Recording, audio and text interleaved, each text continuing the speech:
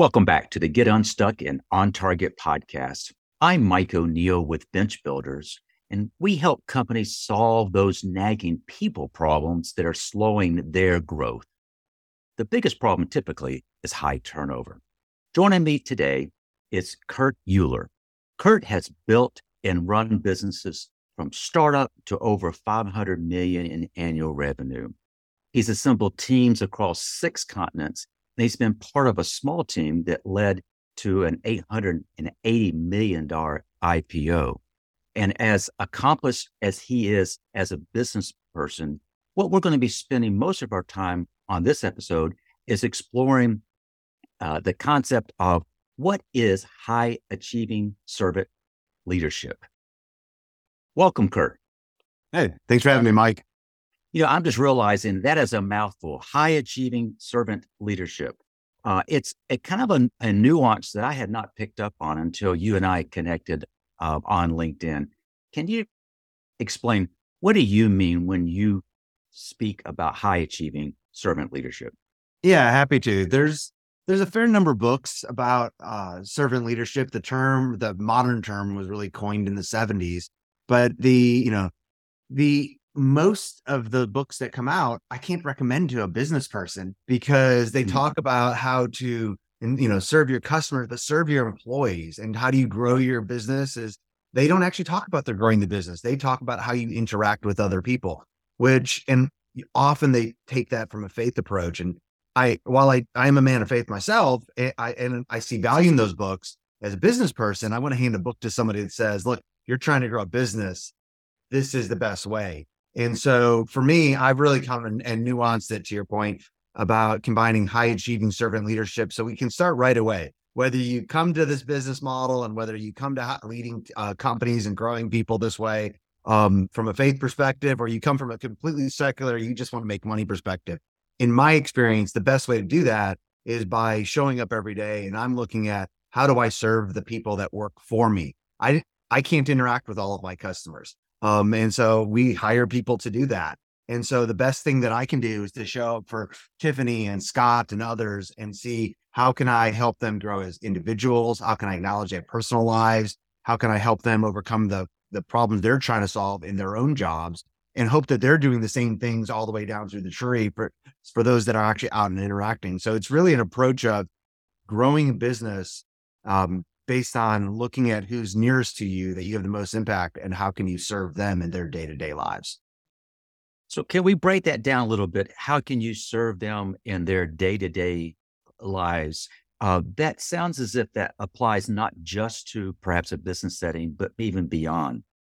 I think it does. I mean, when my wife and I got married, she commented, one of the mentors that she had growing up commented about the best marriage was 2 people that were trying to outserve each other. And so I like that approach. You hear people talk about a marriage is 50-50, and we're like, no, it's 100% of both of you. And so, but from a work, so it applies to work, it applies to friendships. I'm a little tired today because I was up rather late last night talking to a friend. He's going through a very difficult time. And he needed somebody to not so much give advice, but just to hear where he was at. And that's what I could do to serve him at that time. I want to come back to that in just a moment. Let's pick up on this high achieving. We're marrying this notion of high achieving and servant leadership. And in this case, we're talking about maybe more kind of in a business setting. When you use that term high achieving, what does that mean to you? Well, for me, I think, there's nothing wrong with a lifestyle business that provides for you, your family, and those that work for you. But I think most business owners are looking for growth. And so I'm on my second hyper growth company. And what I mean is companies that are growing, 50x, 100x year over year. I'm working for yet another $1 billion company in revenue right now. And so we all want to get there, but the same things I do to do that are the same things I would do to take a $5 million, family owned business and make it an $8 million family owned business. And so how do you unlock that growth? For me, it's both growth from a monetary perspective, but also from a personnel perspective. Tiffany and my team, I mentioned the name earlier. She is a complete all-star. She was a sole performer years ago. She has been able to grow through her career because She's helped, as part of a process, we've identified what she's really good at and enjoy. And we've chosen to invest in helping her develop those skills. So now she's managing a team and actually runs a full P&L unto herself. And so from a high achieving perspective, I'm looking at not just how do I serve them today, but looking at where they'd like to go and where the company might like that person to go and say, hey, maybe the best choice for me to invest in that person today and to serve them today is to actually go find a training program for them, a course or another mentor to help get them to where they're at. Cause that's not always me then in that case. And so from a serving perspective, I'm looking at how do I help that person grow to become more of who they are. So in the working setting, if you're leading a customer success team, how can I help you be the best customer success manager, director that you possibly could be? And so not everybody has the ability to go out and find mentors or peers themselves to help them grow in their skill set. Well, sometimes that's a role of somebody like you or me to say, well, if that's what your role is, let me go through my network and find 2 or 3 people that might want to pull up alongside of you and have kind of that mentoring relationship. So I'm always thinking about the high achieving it is dollars at the end of the day. I mean, cash flow and revenue is the blood flow for a business. And too many business owners, they don't realize that. They forget that part of it somewhere because they get so attached to their employees. And I love that. But at the end of the day, if you want to provide for your family, if you want to serve them well, you need to have a stable company. So you're thinking through how do I continue this to able to grow if I would like it to do that. You just mentioned that you can serve your employees well by growing your company. I introduced this podcast as the thing that I get a chance to work with is with companies that are growing, but they're getting slowed down.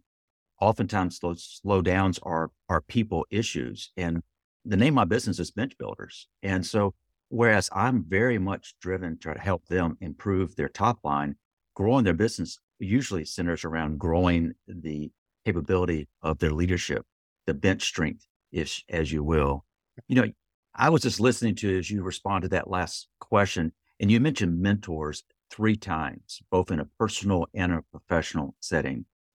And what role has mentorship played in your own life? Huge. And I would not have necessarily considered my early mentors as mentors. They would not labeled as that. And so I was young enough, my years where, I was 13, 14 and people pulled up alongside of me. And they probably would have considered themselves mentors. But we didn't have that discussion. And I'm not sure that people always have that discussion. I think it's actually good to label that, but a very huge bit in my life, especially my career.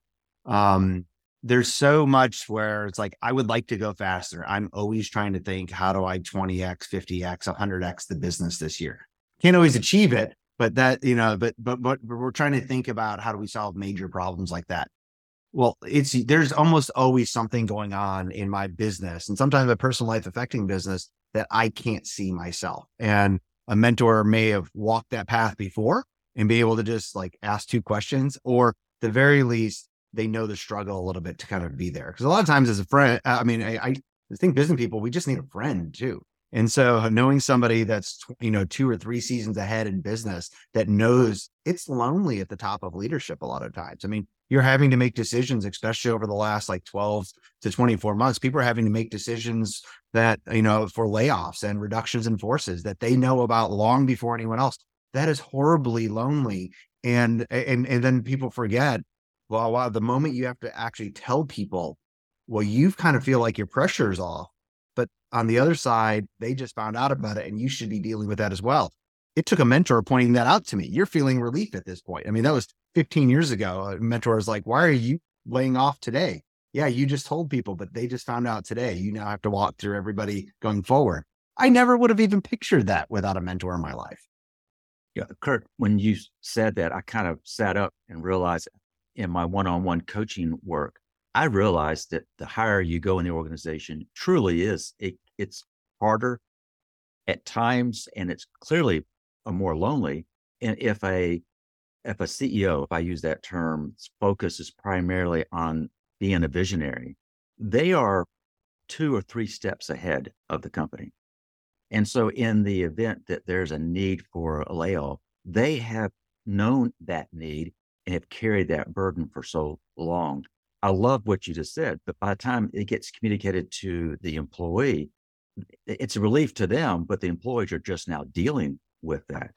Um, I want to flip, if you don't mind, and that is you made this reference to almost hyper growth. Yep. And I'd love to kind of get your idea on this. Most of the clients that I work with are trying to grow. They're trying to grow their top line. They're trying to improve their bottom line. But I would almost describe that as more incremental. You're describing something very different than that. What is the mindset that a leader needs to have when they want to or are leading an organization that's in hyper growth mode? That's a great question. I think it is thinking about it. I mentioned big numbers. It's not a 10% growth. It's a 10x of your business type of thing. And so leaders have to be thinking about that. Heck, customer success managers need to be thinking about that. What happens if there's this massive inflow? Do our systems work? Could we have automations that work that took off all of this grunt work so that we could have, and if you did that, even if things don't grow, well, how much more time do you have to interact with people one-on-one and coach that? And so it is a complete mind shift of, what would happen if there was an inflection point that was reached? And instead of growing like this, we just started growing like that.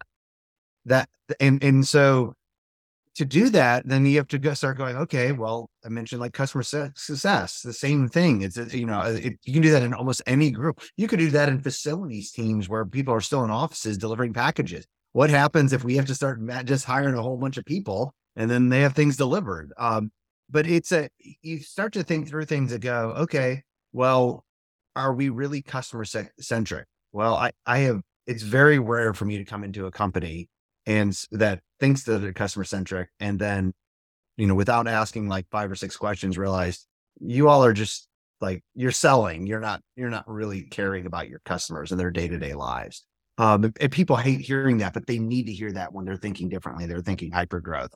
When they're thinking incrementally, the CEO, that visionary CEO is having big meetings and lunches, and they're thinking way out there. What they're often not doing is actually talking day-to-day customers. The most promising thing if somebody comes to me for executive coaching is they're running a $7 million or $70 million SaaS company. And I ask, well, why did you come to me? What are you trying to figure out? They're often trying to figure out hypergrowth. And one of the things I'm looking for is, are they humble of heart? Because otherwise they won't accept coaching. And the other thing is, I want to hear that they have been trying to talk to customers, and they're usually not doing it well, but that means that they're at least on the right path. And so what I would love for that visionary CEO is like, go start hanging out with your customers. I don't care if you're selling a $50 a month product or a $50,000 a month product. Like, do you actually know what that person's day-to-day life is outside of your product? If not, you're not going to be able to unlock a true hypergrowth. You just spoke in terms of a coaching context when people come to you, and one of the things you're looking for is, do they have a humble heart? Now, we're talking in part in the context of servant leadership. A humble heart. When I listen and hear that term, I think I know what that means. But as you're evaluating, might I be a good fit as a coach for this person? What is it that you're looking for that demonstrates they, in fact, do have a humble heart?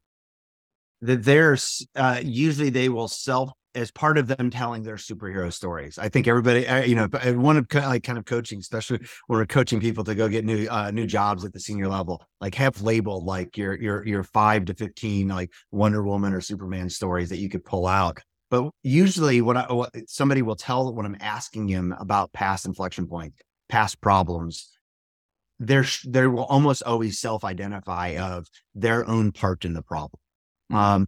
If I hear somebody and I talk about how did they get their company to $7 million in sales, and it's basically my force of will, and I got it here through blood, sweat, and tears, that's usually not going to be the great person for me to coach. They're often not going to take advice very well or answer questions well. And so from a humbleness of heart, like I have actually exercise I do at least once a day where I know there's 3 things I'm wrong about in my business and at least 3 things I'm wrong about in my personal life, like with my wife and kids today. And there's probably more, but I can guarantee there's at least three in each of those categories. Because when I look back over time and I look back over every position I've had, there's always something that comes up like every 6 months, every 16 months where I go, something happens and I realize a belief that I've had for the last 16 months has been wrong, completely wrong. And I didn't know it was wrong for the last 16 months. I've written angel investment checks where you never write an angel investment check thinking this is going to be a bad investment. I'm just writing my money on fire. Like, no, you make a decision because you think it's right. And the horrible thing that people don't realize is being wrong and being right feel exactly the same until you're Wile E. Coyote off over the cliff, the roadrunner's back there, and you go, I'm about to fall. Well, so I do this thing, and it only takes a couple seconds sometimes just to kind of sit and reassemble or go, what am I wrong about? What could I be wrong about right now? And so I actually asked everybody that reports to me that on an at least monthly basis, if not on a one-on-one every time I talk with them basis. What are we not paying attention to? So I want to hear that in somebody's story when they come to me. Have they already reached some of those points in their past where they go, gosh, I thought I was connected with my 14-year-old well, and this happened. I was trying to do this with my business and for years and beat my head against the wall. And then this happened and I realized there was a completely different approach than what I was taking. Okay, you're a good candidate for me at that point.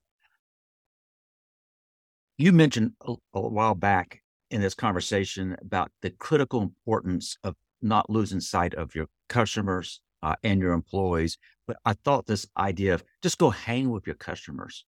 You think you know what they're dealing with, but just go hang with the customers. In doing so, what might you learn? Other problems they're solving that may be unrelated to anything you will ever do, but you know the pressures of them that much more. You might find a good partnership there. I think one of the best things, especially for people that are selling higher dollar or higher budget items for people, is do you know everything, every other line item on the P&L owner's plate? Like you're selling into a VP of marketing. What else are they spending money on? Have you actually asked them?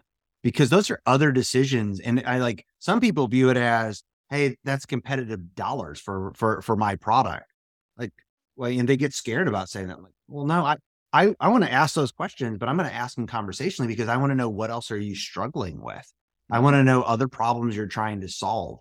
That's going to help me perhaps know that you might identify that your business is going to start trailing off at some point because of other things that are coming up. But at the very least, you're going to start to understand not just the problems they're solving, the issues that they're struggling with, the hopes and dreams that they have. I mean, I've asked customers, what else are they evaluating right now that's not related to me at all? And I found out that customers were thinking about changing states for their headquarters. And I'm like, oh my gosh, what kind of, the empathy comes out of that point is that's a really big decision. And then you find out behind, well, I'm thinking about doing that because I have this, multi-million-dollar, small business and I could run anywhere. And I have an elderly aging parent that I'm moving for that. By even just letting them talk about that for a moment, you've just changed the relationship with that customer. Or that potential customer. I'm really big on not selling as well. And so I've also I think one of the best ways you can serve customers is sometimes by telling them maybe you're not the right fit for them come the next renewal date. Most people just that blows their mind. And I'm like, well, yeah, but do you know how many referrals I've gotten from people then later on where I go, hey, you're starting to try to solve problems that we can't solve for you. We'll be here until you don't need us anymore. Let's start talking through that. Those are wonderful conversations for people to have and know just what's going on in their life. You mentioned that there are probably three things in your personal life, three things in your professional life on a given day that you need to kind of question. And you mentioned that you would ask a member of the team, what are we not paying attention to? I thought that was very insightful. And that is, you may get wrapped up in your own little world, but by asking either your own team member, in example you just gave, and asking a client or a potential client, something that might not be directly related to what is it you are selling, a product or service. You're deepening understanding, and you likely, if asked correctly, you're deepening the relationship. Yeah.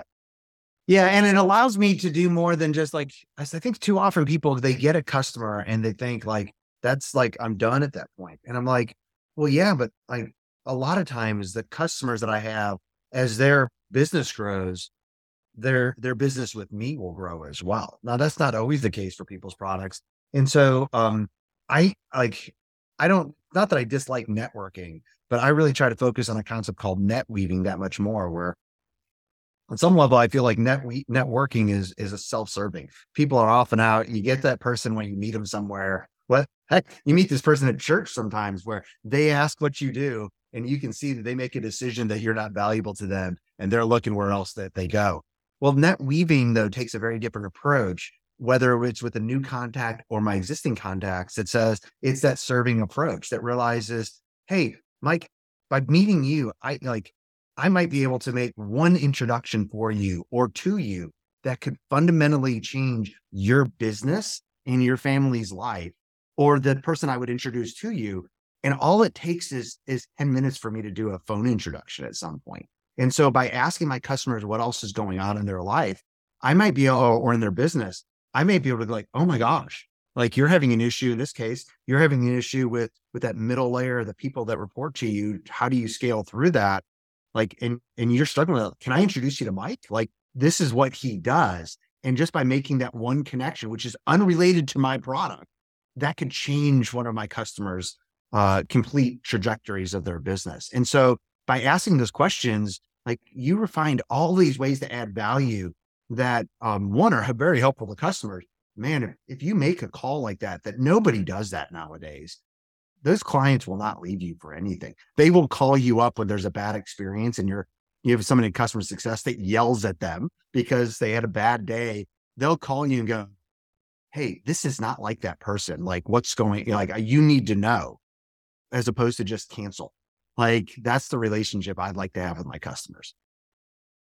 This is episode 129. I have not heard up to this point the term net weaving. And I think it perfectly illustrates this servant leadership and high achieving servant leadership. And that is weaving. That's a powerful image. Yeah. And that is, you're connecting people to perhaps add to that fabric of relationships. And what I'm hearing you describe is that you can do that in a way it's fully transparent, not self-serving. You made this comment about you might even be at church of all places, and people, when they find out what you do, you can almost see them turn off and their eyes avert to somebody else. That's very transactional. That's not what you're trying to do. I've been very, very fortunate. And that is, if it wasn't for referrals, Right. though I do the podcast because I love meeting bright people like you and learning from Kurt in the process. Fortunately, thousands of people have gone and downloaded episodes. That's very gratifying, but I can't necessarily attribute my podcast to business per se, but it's relationship building. And I'm really intrigued by how you said that and the way you said that. In keeping with this theme of servant leadership and high achieving leadership, can you share an example where either maybe you or a client got stuck, and what did it take to get unstuck? Yeah, I mean, I'm sure if I went back, I could come up with a ton of them. I mean, I think about just over the last, couple of businesses, like where I tend to get stuck more than anything is when I hire somebody who is highly skilled in a leadership role, and I hire them, and I almost is like, you've got it, and I step aside and let him or her kind of run their area rather than take the time. And so I brought in somebody who's very skilled in the area that I put them in, and I didn't disappear. I mean, we had one-on-ones, but I just assumed they had this like high achieving servant leadership bit down. And so they spoke kind of the right wording. And the numbers were not going up the way that I wanted. I started hearing things from a culture perspective that was not the relationships I want, or when people show up to work. And when I started asking some questions, I realized, wow, like hugely talented, still a wonderful person, but really they were a hierarchical leader. They led by authority, not by pulling up alongside of their team. And saying, well, let me show you how to do that, Mike. Let's do this. Let's do that. Let's work together on this thing that would normally be your job for the next day or 2 days, and do that together. Let me coach you through that. And I realized, like, well, one, they weren't doing that. And it was causing, like I said, my numbers weren't growing, especially not the way that they should have been growing. And so, well, when I reflected, I realized I hadn't done what I was asking him to do. And so I started pulling up alongside of him. I kind of called out where it was, my own issue in it. And it was like, we need to start spending a lot more time together. So instead of like, weekly check-ins, we're going to be doing daily working sessions together. And it's not, but not as a punishment, but as an opportunity to be like, you're leading differently than how I would lead. And so that doesn't mesh when we're working on the teams. Let's go try doing this together. And so from getting an unstuck perspective, I was stuck for 6 to 9 months. Like I started to sense it, but I just didn't approach the healthy confrontation. We probably got unstuck in 4 to 5 weeks just by doing that. And so too often I find where I realize there's a gut that I have where I'm stuck on something, and I don't want to take that healthy confrontation. And so it builds up and it starts feeling more confrontational then. And so usually at this point, the moment I start getting feeling like that, I write down the date that I have a feeling so that I can come back to it. Do I like next time I have the feeling, I check and see it's been 3 weeks since I had that feeling with Mike. It's not been 3 days because our brains will lie to ourselves. And so that's my trick for getting unstuck at this point is when I start to sense that things are going off in the business, I start documenting that from a dating perspective so that I can't lie to myself about, hey, this really hasn't been going on that long. No, it's been 273 days and that's way too long. Let's go deal with it. You mentioned that you brought in a very capable person, but you kind of got this sense that it's not going the way you would expect. And by noting when you got that first sense, it's a way to kind of keep you accountable for the role that you should play. And that is not just walk away, but you use the term come alongside. Right. Do you find high performing leaders, do they resent this come alongside? And if they potentially do, how do you overcome that potential resentment? You don't always overcome it. And so I'll hire for that a lot of times or attempt to hire for it. I mean, I think we all believe we're much better at hiring than we actually are. So I have no problem with the cutoff on the other side that says this just isn't a great relationship for it. Let's go help you find something else. But I think it matters very much in the approach. And so I mean, you've been on the people side developing leaders, and it's like we could probably all say communication is the biggest issue everybody has. How do you talk to each other and how does the team gel? So when I notice that, like I'm a huge proponent of a concept called Berkman. And so I could either go to the team and be like, hey, you 2 or 3 people are having issues, or maybe I don't call them out specifically. I go, hey, we're now doing Berkman training and it's a problem and here's how we're going to solve it. Or I could come to the team and I could present that as, hey, the biggest opportunity we have if we could get over some of these conversations, instead of waiting 273 days for a conversation, we should have started it on day 27. So we're going to start having these sessions and this coach that comes in to guide us through that communication. It's still the same mandatory meeting, Yes. but it's how you approach that. And so it takes a little bit longer to do the softer opportunity side. But like, I would never my general approach is if I come in and say, this is a problem, here's how we're going to solve it. One, I didn't bring you into the solution. I told you what it was going to be, and it's going to feel like a performance review. So if it's going to feel like a performance review that you're on, it damn well better be. And if not, that's on me. That's not on you to feel that way. And so many leaders come in and they'll do that. This is going wrong. And the example that I gave, I didn't step up and go, hey, you're doing this wrong. Here's how you're approaching. You're being that authoritative leader. I ask questions to get there. Now sometimes people don't, especially authoritative leaders, don't like questions. But that tells you a lot about it. And I think as you take the time to ask those questions, when people get bothered and you don't, you are able to ask, why is that So what feelings are those stirring up? Why is that? Why is this so triggering for you? That helps them realize that they shouldn't be bothered by that. I mean, at this point in my career, I realized there's so many things that I could improve. I spent every evening last week from 7:30 to 9:30 with one of the top public speaking coaches in the world. Mm. And at this point, I'm so floored at the things that I didn't know in how I present myself, especially when giving keynotes. Well, like Vin could pop up at any point and say, Kurt, here's what you're doing completely wrong. He wouldn't have to open it up, but he would never do that.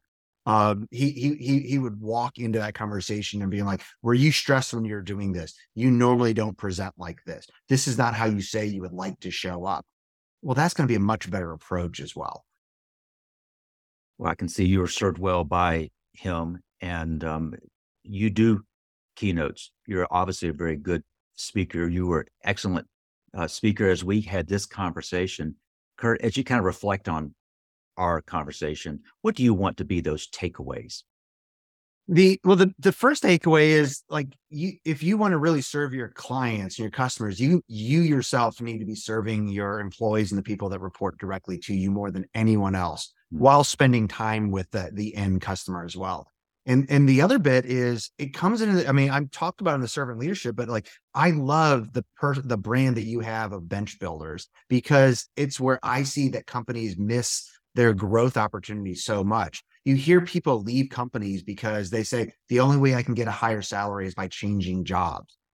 That's the fault of the leadership for not rewarding those people, but or not investing in them or giving them opportunities. Like I want people to know the best way you can serve your customers is by usually identifying those people that have huge opportunities, the capacity to do more at your current company, and investing in them. You can't keep anybody that works for you, but God, what happens if they're still here and you haven't trained them more? If somebody's really good at public speaking, I brought 2 people with me to public speaking training and in my company, and paid for them to do it, because I'm not the only one that talks, and I need them to grow in the roles that they have as well. And so that's great money spent. And I think people, they're so concerned about, well, I'm going to invest in this person, they're going to leave. You should invest in them, let them help grow your business, and then pay them more if you want to keep your business growing.